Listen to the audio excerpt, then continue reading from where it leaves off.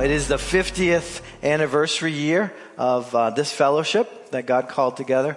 And so we're going to talk a little bit about that this morning. We're going to do that in reference to God's people and God's kingdom and all that God has been doing on the earth from the time He created it.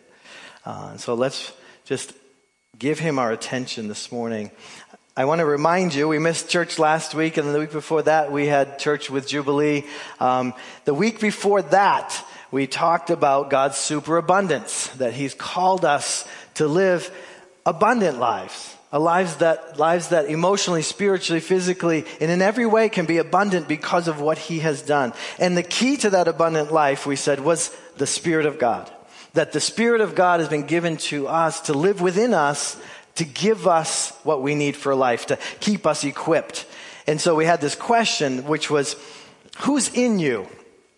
Who's inside of you? Do you acknowledge the Spirit's presence? Do you remember that He's there to give you the strength you need, to give you the wisdom you need, to give you the hope that you need in difficult times? Do you remember that He's there, or is He kind of like the forgotten guest? He's in like a back bedroom or something, and you forgot He's even in your house. He's there. If you're a believer in Jesus Christ, if you've received Jesus as your Savior, the Spirit has come to live in you and given you a new birth, a new life in Jesus Christ by the Spirit of God. And so we need to remember that God is at work within us, even when, like the song says, even when we don't see it, even when we don't feel it, He's still at work. And we need to encourage each other when there are times that are dry or times that we feel like we're in the wilderness. We encourage each other by reminding each other of God's faithfulness.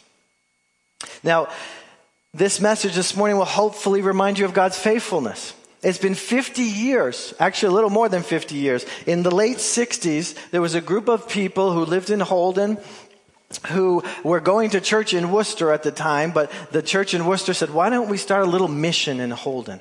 Why don't you start a midweek Bible study and just get together with you and your families in somebody's home and share the goodness of God together. Read His Word, sing some songs, play some games with the kids. And so they started doing that in the late 60s. And by the early 70s, that group was about 35 people who said, maybe we need a little help with this. We've been studying the Bible on our own. We've been doing some things on our own, but we need some help. I wonder if the church in Worcester will send somebody to kind of work with us and help us to make sure that we're staying on the right path with these Bible studies and with the direction that God has called us to have. And so they sent somebody out who helped them for a few years. They got to a place where they grew, and they said, at some point we should probably start meeting on Sundays, because they always met on Wednesday, so Wednesday nights. They had dinner together. It was similar to what we've done for many years. They had dinner together. The kids had a program. The adults had a program. But they finally said, let's start a church. We feel like God is moving in such a way that He wants us to start a church right here in Holden for the surrounding community. And so this 50th celebration is a part of that process, is a part of acknowledging that. If you remember that God is always moving, we're part of a movement, right? We don't want to be stuck. We don't want to be, just doing nothing, just sitting down, doing nothing. We want to be moving with God. 50 is the title of this sermon today because we know that God is calling us to seek His power in this new year. We've talked about that in the last few sermons. And we know that He wants us to use that power to fulfill His mission that He has on us individually, but also corporately and in the world today. I believe this is our legacy. If you remember Jubilee, Pastor Will was sharing about legacy. He was talking about a legacy. A legacy is something that is handed down from your predecessors from the past, right? They're giving you something. Sometimes it's memories. Sometimes it's something physical. And he talked about in the book of Joshua, when they built an altar in the middle of the Jordan. They took them, when God had done that miracle of stopping the Jordan so they could cross over into the promised land, they went and sent some men to carry some stones and build an altar of memorial. And that memorial, God said to them, the reason I want you to do this is because in years to come, when your children ask, what's that about? Why is there that mound of rocks and stones there. Why is that so special? That they would rehearse the story, that they would tell of God's goodness, that they would tell of God's power, that they would tell of God's deliverance, really, because that was their second time walking through the water, right? They walked through the water when they escaped from Egypt, when Moses led them through the Red Sea. Well, also, this was the crossing over into the Jordan. And so they had these memories that they wanted to pass on so that those current young people, that next generation, could reclaim something from that past. They could remember that and take it and value it. And it would help to define who they were in their present day. Well, that's kind of what we want to do today. I want to see what God is able to do. As we look back and then we take from that past and say, what does God want us to reclaim today? What does he want us to have in place? Now, some of you were alive even before 1972. Believe it or not, some of you are young people.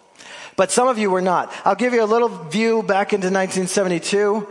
We were at war. It was Vietnam. There was a war going on. It was a very difficult war. There was protests going on in the streets, similar to some of the protests and things that have gone on now, like similar disruption in the government. Watergate had started. Watergate is this big thing that we don't need to study, but it was a problem. It really began to sort of take apart the trust that we had of our government and of some of the authorities over us. Gasoline was only 36 cents a gallon. Can you believe it? Your family income, however, was about $11,000 a year. That's it. That was a median income in America, was $11,000. You could buy a new car for $3,500. So the numbers all shift, right? You only made so much, but everything was cheaper back then. Now you make more, but guess what? Everything's more expensive. So it all works out in the end, right? But we are going to look at what God was doing, because this number 50 actually symbolizes something for the people of Israel, for the people of God. 50 symbolizes deliverance or freedom from past burdens and debt. It's called the year of Jubilee, actually. It's something that God built into their calendar. If you go back and you read the Old Testament where God was giving the law, he was building into their calendar this celebration, this time where everything went back to what it was before. Everything became what it should be as far as how God had set up his kingdom. And so 50 has come to represent a time of deliverance or a time of freedom from the burdens and the debts of life. We all looking forward to that, aren't we? We'd all love to be free of our burdens and free of our debts. Well, in many ways we already are, because of what Christ has done for us, for what we just celebrated, the death of Jesus on the cross. He took our burdens. He took our debt. And he paid it off. So in one sense, we live all the time in a year of Jubilee. But we want to remember why this number 50 is important. 50 is important because God has assigned it some importance. In the Old Testament, like I said, God had told them to work for 7 years and then to give their fields a rest. That was their sabbatical year. Give their fields a rest. Just live off the harvest of the year before and give yourselves a rest and give your animals a rest and all of your employees. Everybody gets a rest in that year of sabbatical. And then when you had 7 of those, 7 times 7 is 49. So the next year would be 50, right? So after you've had 7 sabbaticals, that next year was the year of Jubilee. That was the year in which God said, I want you to do something to acknowledge me in this country, in Israel that he created, right? He wanted them to go back to what they had been given as their land. All the borders would go back to where they were. If they had sold some off because they had some hard times, they'd get it back again. Which really an amazing thing if you study it. And we're not going to study it so much this morning, but that year of Jubilee is interesting to me because in this year, I met a nice pastor named Pastor Will, and he's from a church called Jubilee. I'm like, interesting coincidence. It's our Jubilee year, and we meet the Jubilee people, which I think was really awesome. And so God does things like that sometimes just to encourage us on our way. In the New Testament, the number 50 began to change in some ways or get a deeper meaning because it was 50 days from the resurrection of Jesus to the day of Pentecost. Jesus, it says in the New Testament, Jesus stayed with the disciples for 40 days, and then he ascended, his ascension into heaven, and he gave them a commission. He said, go to Jerusalem and wait for power from on high. It's because you're going to be my witnesses to Jerusalem, to Judea, to Samaria, and even to the outer edges of the earth. You're going to be my witnesses, but you need power for that. You need my power for that. You can't just go on what you know right now. And maybe we talked about this. I think in some ways, this is 2 weeks ago, so if you didn't hear that sermon, it's online. We talked about, is there a possibility that we're living sort of in that time where we know of Jesus, we've even met Jesus, we've spent some time with Jesus, but we have yet to allow the Holy Spirit to rejuvenate our lives and our minds and our actions and our behaviors in such a way that we are walking in the power of the Spirit. That's why this series is called Walking in the Spirit. Walking in the Spirit because we want to live lives of abundance that Jesus came to give us, but sometimes I think we shrink back and we don't live in that knowledge. We don't live in that reality. We're living with a lot of good things. We know God's Word, we study His Word, we have Bible study, we pray, but we're not necessarily being guided by the Holy Spirit. We're still guided by logic or reason or traditions and customs. Other things tell us what to do each day. Maybe it's your alarm clock, maybe it's your smartphone. You're constantly being redirected by something or someone, but it's not necessarily the Holy Spirit. Remember, Tanya used an example that day. She put 2 cups of water and she put Alka-Seltzer that was still in the package, unopened, in 1 cup. And then she opened up the Alka-Seltzer and dumped it in the other one, and there was a totally different reaction, right? And that was a great illustration for us. Because we can come to Christ, we can receive His Spirit, and then we can kind of sit unopened. Without the power sort of regenerating us, renewing our minds, directing our day, helping us to repent when we need to. Mike, thanks for that example during communion. Helping us to walk in the fullness of repentance so that we can walk in joy, not in guilt or in shame. Sometimes we fall back and we're almost functioning like Old Testament believers or like those believers that lived in between the resurrection and Pentecost, but not after the resurrection and Pentecost. And so this number 50 is symbolic in the New Testament because 50 actually is a biblical number to represent the coming of the Holy Spirit. So, makes me think, 50 years of Holden Chapel. Have we been walking in the Spirit all those 50 years? Do we need to go back and remind ourselves of what those who came before us did so that they could accomplish the things that God called them to do, so that we can receive the power of the Spirit to accomplish the things that He's called us to do? Maybe the next 50 years for some of you. I'm a little too old for maybe to have 50 more years, but I got a few more good years in me. But some of you have another 50 years of life. What are you going to do with it? And how are you going to be empowered to do the things that God calls you to do? And not just lean back on your own understanding. Just do the things that kind of make sense to you. God does some amazing things. And often they don't make sense to us. They blow our minds, or sometimes they just seem way off. But God has a way of doing things which is beyond what we could ask or imagine, right? So we pray and we say, God, your will be done, not mine. Mine's too little. Mine's too frail. Mine's not good enough. Mine doesn't think big enough. Mine has to line up with your will.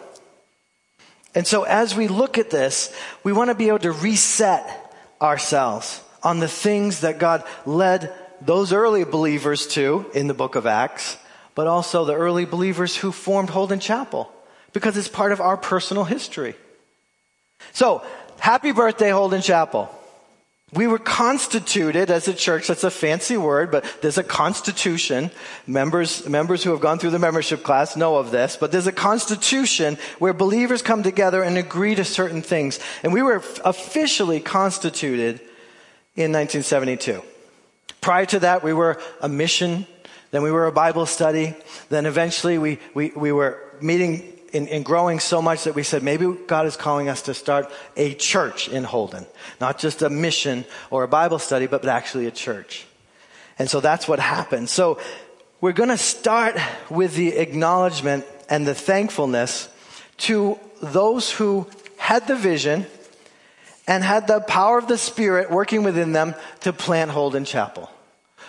Now, that happened in 1972. I have a picture here I want to show you. That happened in 1972. As I look at the picture, I don't recognize anybody because I wasn't here. How many of you were here in 1972? Oh, all right, Judy. Judy, I found your name on the official program for the Constitution service that they had. You and Jan Brunel.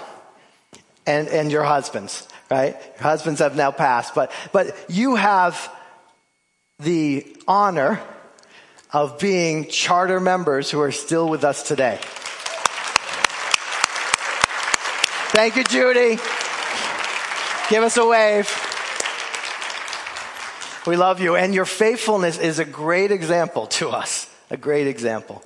That's a long time to serve. I know you've served in Sunday school and VBS, and you've raised your kids and even your grandkids in the faith. You've done what you commissioned yourself to do and what they commissioned themselves to do. This is a picture from when they were getting together in the 70s. They met at Mount View Middle School, which has since been knocked down and replaced with a new middle school.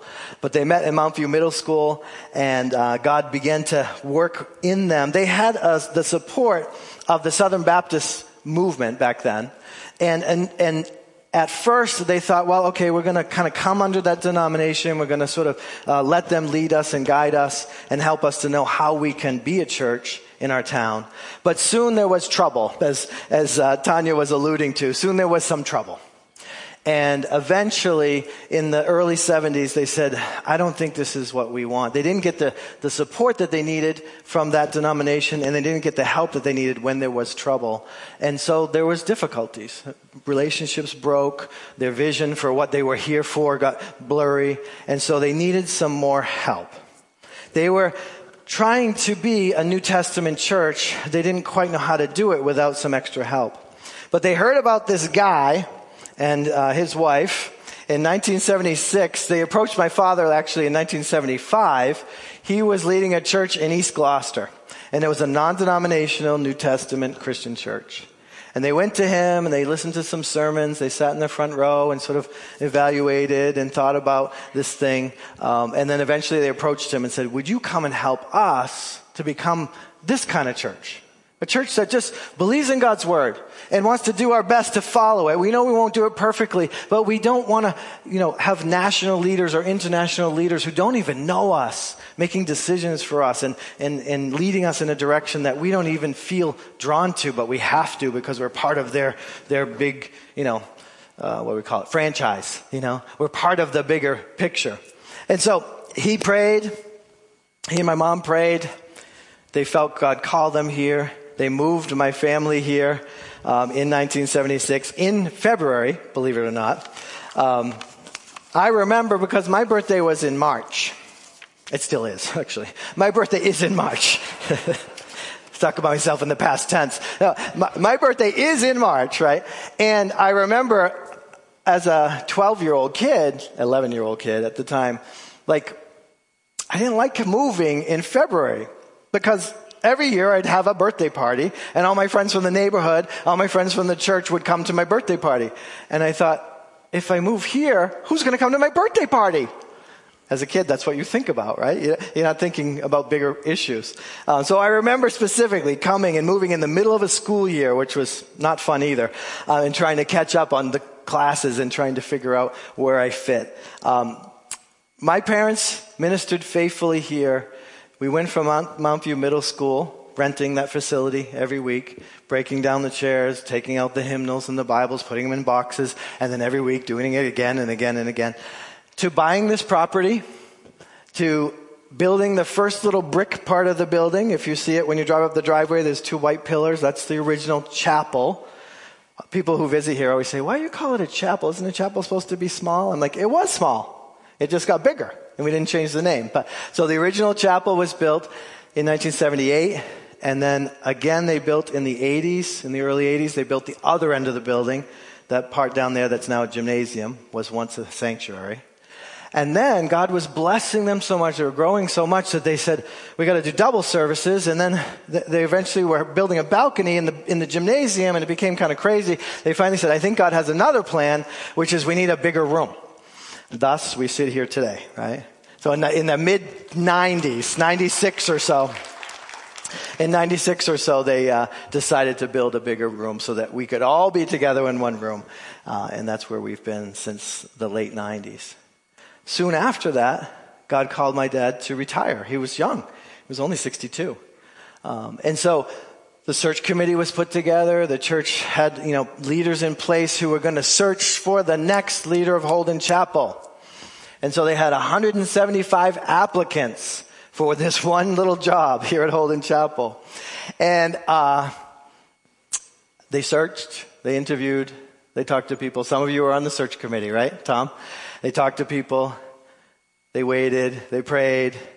They just didn't get a peace around anyone. And in the meantime, my dad had actually left. He had said, my last day is in May, I think. And so they said, well, Tom, why don't you, in the interim, why don't you preach?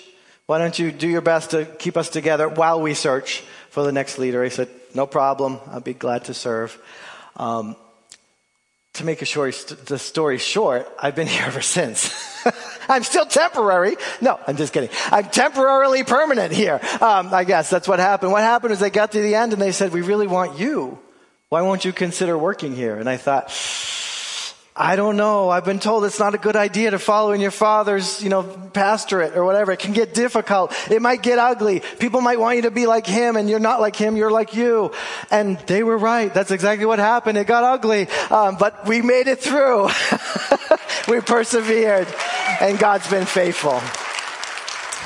Some of you were here for that, some of you were not, but I just want you to understand the dynamics of what went on. And as God was working in these people, God continued to call the people of Holden Chapel to be committed to the Word of God and to sharing God's gospel, the gospel of Jesus Christ, with the community around us. Not just the community, but also the world.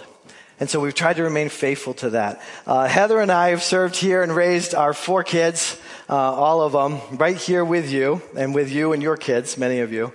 And God has led us to just pour out our lives and serve as best we can with who we are in God's kingdom. And you've done the same, and we're grateful for that. As we look back on this memorial, I want you to see the purpose statement that they came up with. So when they decided they were going to separate from their original denomination, which was early in the 70s, they said, we need our own purpose statement.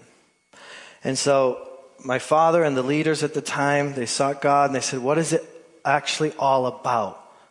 It's not about all these rules and regulations. It's not about this. It's not about that. What's it all about? And they came up with this statement. They said, our purpose as believers is to grow together as a church, ever moving toward wholeness in Christ. Wholeness in Christ. It's beautiful sounding words, aren't they? You and I both need that and want that, and we yearn for that. Because God created us to be whole, to be complete in Christ. And life has knocked us around a little bit. And sometimes we're not quite there. We're searching for it. But what God in His faithfulness will help us. One day we will stand before Him complete, fully whole. In the meantime, we're working with the Holy Spirit, with God's Word, to become more and more whole as the years go on.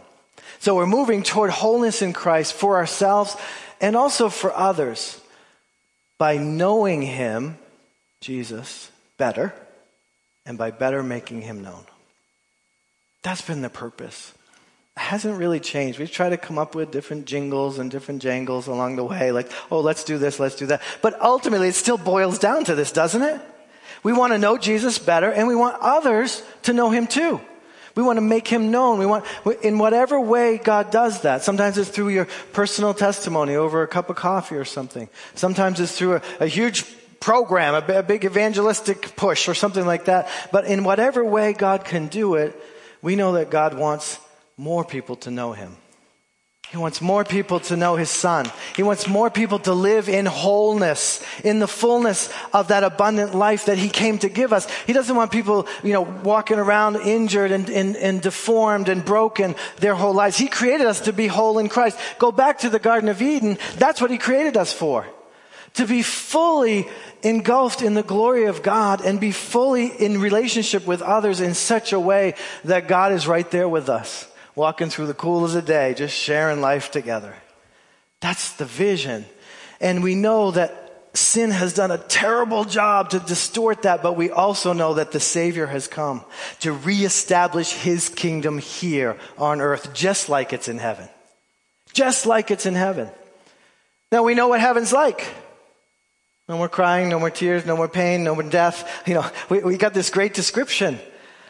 We're in the process of seeking that, of working together with the Spirit, of becoming a community of people who fulfill our mission here on earth.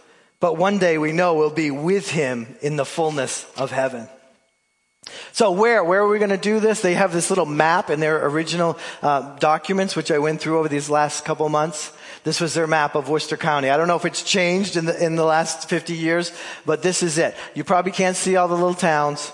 You probably can't even read that, but I wanted you to see it because it's basically the center of our state. And we have tried to be faithful in that, to reach out in different ways. One of the ways in which we've done that is because you live there. You might live in Spencer. You might live over in Grafton. You might live up in Princeton. You might live down in Oxford. You live there, so you take the light of Christ with you. That's one way. So through you, we share the gospel in those communities. But also, we've had home groups and Bible studies in different communities around the area. We told you one of our goals for this year is to multiply our home groups so that there are more Bible studies in places where neighbors can come and get to know a few people and don't have to come, to this big scary place all at once. But they can begin to establish relationship and get to hear about Jesus. Initially, on the side there, that big long list over there on that side, they were listing the things that they did to reach out to this region. And I just want to, I know this is like a little bit blast from the past, and for some of you, history is like, history, but history is important for a number of reasons. But they wrote here, on the top of that long list that's on the side, it says, we're witnessing through, and then they put ... Sunday school, graded choirs. I don't know what graded choirs are, but I think that's different choirs of different ages. Royal ambassadors, girls in action, home Bible studies, vacation Bible school, outdoor choral crusades. Again, something of the past. The bus ministry, summer missionaries, youth ministries, His Sound, quote unquote. I think that was a musical group that they created. Rallies, literature, radio, newspaper, nursing homes, cassette ministry. Remember cassettes? I still have some.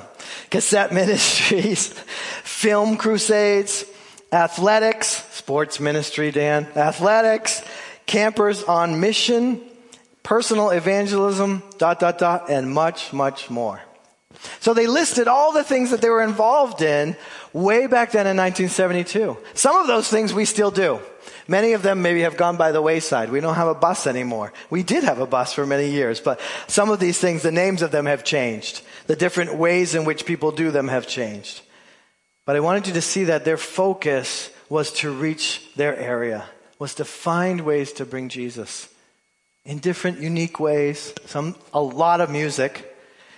You wonder why we have so many worship teams. Some churches only have one worship team. We got 4, right? Because music has always been something central, to who we are and how we want to express ourselves. We have songwriters in our midst. We have people that are just so creative that God has brought them here and allowed them to help lead us and guide us in that. Down in the very bottom, I know I'm skipping around a little bit, but down in the very bottom, there's a little Bible verse right here. And we'll blow it up for you. I loved this when I saw this.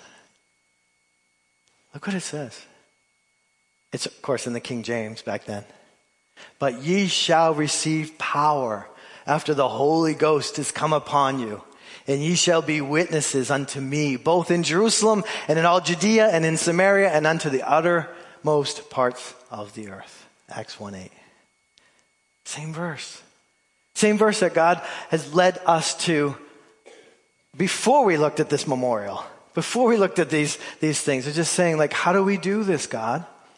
How do we do something that seems impossible? In 2022, it seems impossible sometimes to reach people for Jesus. It seems like people don't want to hear about him. It seems like people are very resistant to the gospel, resistant to the goodness of God. They don't understand it. They think that God is a judgment, a God of wrath, and a God, or just some imaginary thing that weak people need. There's all kinds of philosophies out there. How can we reach people and fulfill the Great Commission, which is to go and make disciples of all nations? How can we do that without the help of God himself, without the Holy Spirit? The answer is, we can't. Let's say that together. We can't. We can't do it on our own. Remember, we talked about this. It's impossible. You're not good enough. You're not smart enough. You're not crafty enough. You're not cool enough. You're not a whole bunch of enoughs, right?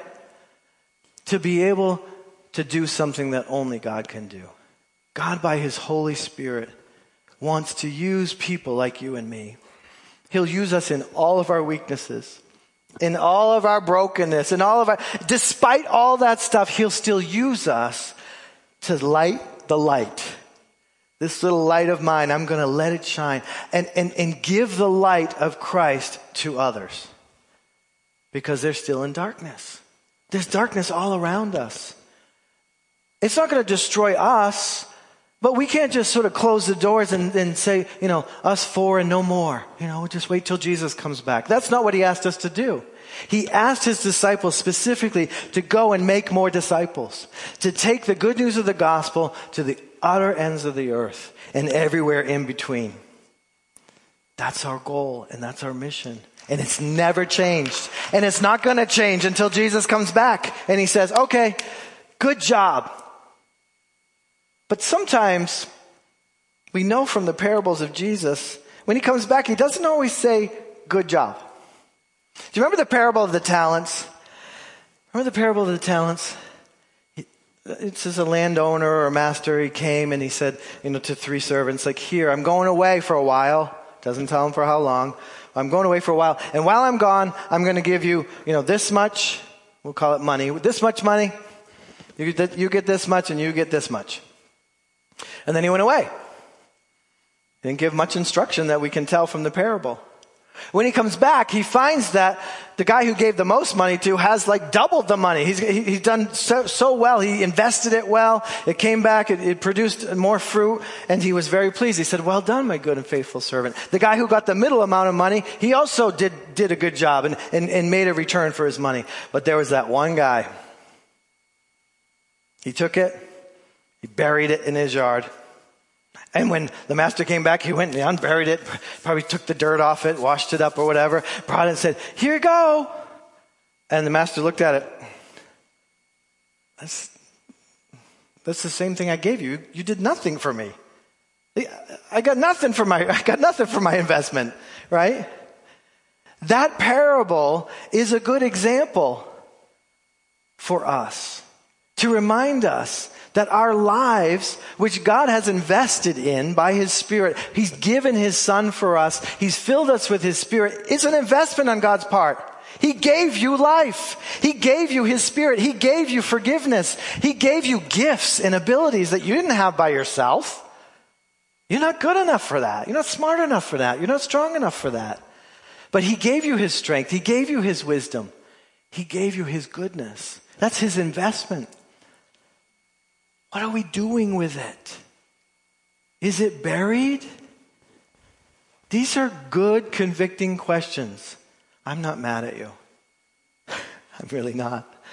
I want to explore with you. I told you we were going to drill down in these next several weeks. We're going to keep drilling down and saying, what are we missing? Because I want to live that abundant life with you. I want to be living and overflowing with the goodness of God, the grace of God, the mercy of God, all the things that God can pour into me. I want to pour them out and continue to let that go. live in that abundance that Jesus came to give us. But there's times that I'm not fulfilling that. I know that about me. There's times when I'd just rather stay on the couch under my comfy comforter. Right?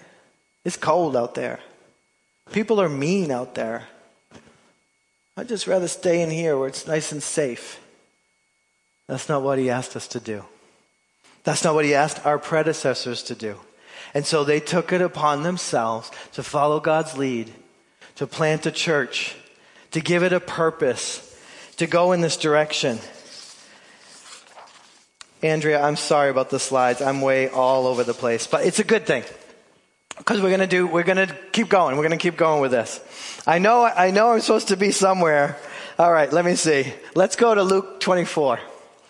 Can you get the Luke 24 slide up there? All right. I love this. I'm going to turn to it and read you it, but I just gave you a little bit of that right here. Luke 24. When Jesus was with them, and this is what I think he's doing with me, and I hope he's doing with you. When Jesus was with them, when they were spending time with him after the resurrection, we're talking about glorified Jesus. Glorified. I mean, I don't know how they could be in his presence, but they were in his presence. And in Luke 24, verse 45, it says, he opened their minds so that they could understand the scriptures. He opened their minds. Are you open-minded or are you closed-minded? Our minds are important real estate in what God has given us. Scripture says we can be double-minded. In the book of James, it says, don't be double-minded, which means you're kind of back and forth. I believe it, but I don't. I'll follow him, but I can't. Don't be double-minded. Don't be closed-minded. Let's be open-minded and allow Jesus, by his Spirit, to open up our minds. And then it says, he told them in verse 46, he told them, this is what was written. Christ will suffer and rise from the dead on the third day. And repentance and forgiveness of sins will be preached in his name to all nations, beginning right here in Jerusalem. Verse 48. You are witnesses of these things. I am going to send you what my Father has promised, but stay in the city until you have been clothed with power from on high. He was getting ready to ascend into heaven. Right after this, he does ascend.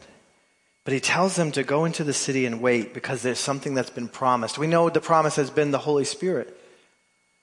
He asks them to wait. Now, wait is an interesting word because usually we don't like to wait. There was a 40-minute wait for my pizza. I had to wait for the doctor for 3 hours. He was so behind schedule. We don't like wait. When someone says, hey, just wait. When you're trying to rushing into something. Wait, stop. Ooh, we don't like that. We don't like the yellow light. When the yellow light says wait, do you know the one between the green and the red? Instead of tapping your brakes, you usually hit the gas because you want to get through. Because then you're going to have to wait. And it's going to have to go red. Then the other one's going to get the arrow in their direction. And then you have to wait. And we don't like that. I'm glad that our forefathers and foremothers waited in Jerusalem. I don't know if some people didn't go. We don't really know. There's parts of history where I'm like, I wonder if there are some people that were like, I don't get time to do that.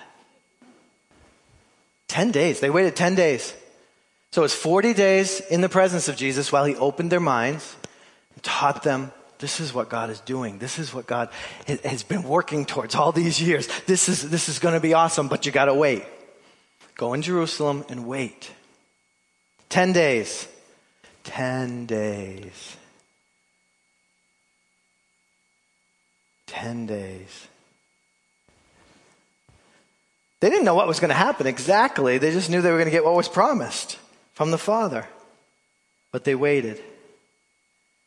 He told them that's where the power was going to come from so that they could be his witnesses. They could tell others effectively because they were filled with his Spirit. And the multiplication was amazing. On the day of Pentecost, which we'll look at next week, on the day of Pentecost, 3,000 people came to Christ. It says 3,000 were added to their number in that one day. Now that itself is a miracle. Amazing, right? The whole thing is a miracle. The fact that he can open your closed mind is a miracle. By the power of his Spirit, he can help you to understand the things of God. It's a miracle. God is a miracle working God. Amen? I want us to pray for our church. I want to pray thanksgiving for the fact that we get to be a part of a church that has tried to follow God faithfully through the ups and downs to continue to be made whole personally, but also to help others to find wholeness as well, to be on mission. I know that the key for us will always be the power of the Holy Spirit. It was, and it is to come, right? If you're convicted in any way, it's not a bad thing. Conviction is a good thing. The Holy Spirit works in us to remind us of things like, oh, that's right, I should be doing such and such. It's like a reminder. Going back and looking at the origin of our church, understanding that God placed his people together for a purpose, and then that purpose needs to be fulfilled. I want to ask you in these next couple weeks with me. I'm not asking you this morning because I don't want any, like they call it, knee-jerk reactions. I want you to really think and pray about us recommitting ourselves to the original purpose of this church, to reach out to Central Mass and beyond in ways that are effective for our day and age, in ways that will make a difference in the kingdom of God. Just get out from under our comforters and get out of our warm little jammies and get out there and let the Holy Spirit do the Holy Spirit stuff. Reach lost people. Find broken-hearted people and bring them to himself. That's what God's whole mission is. He's not done with us. If he was done with us, we might as well just, take down the sign on Route 31, put up a big fence with a lock on it, and I'll give you all your own personal key. You're the only ones allowed in here. Nobody else. Right? He's not done with us. See, that doesn't make any sense in our minds. We're like, that's silly. It is a little silly. But in some ways, we might lean into that. Get too comfortable. After 50 years, for sure, we could.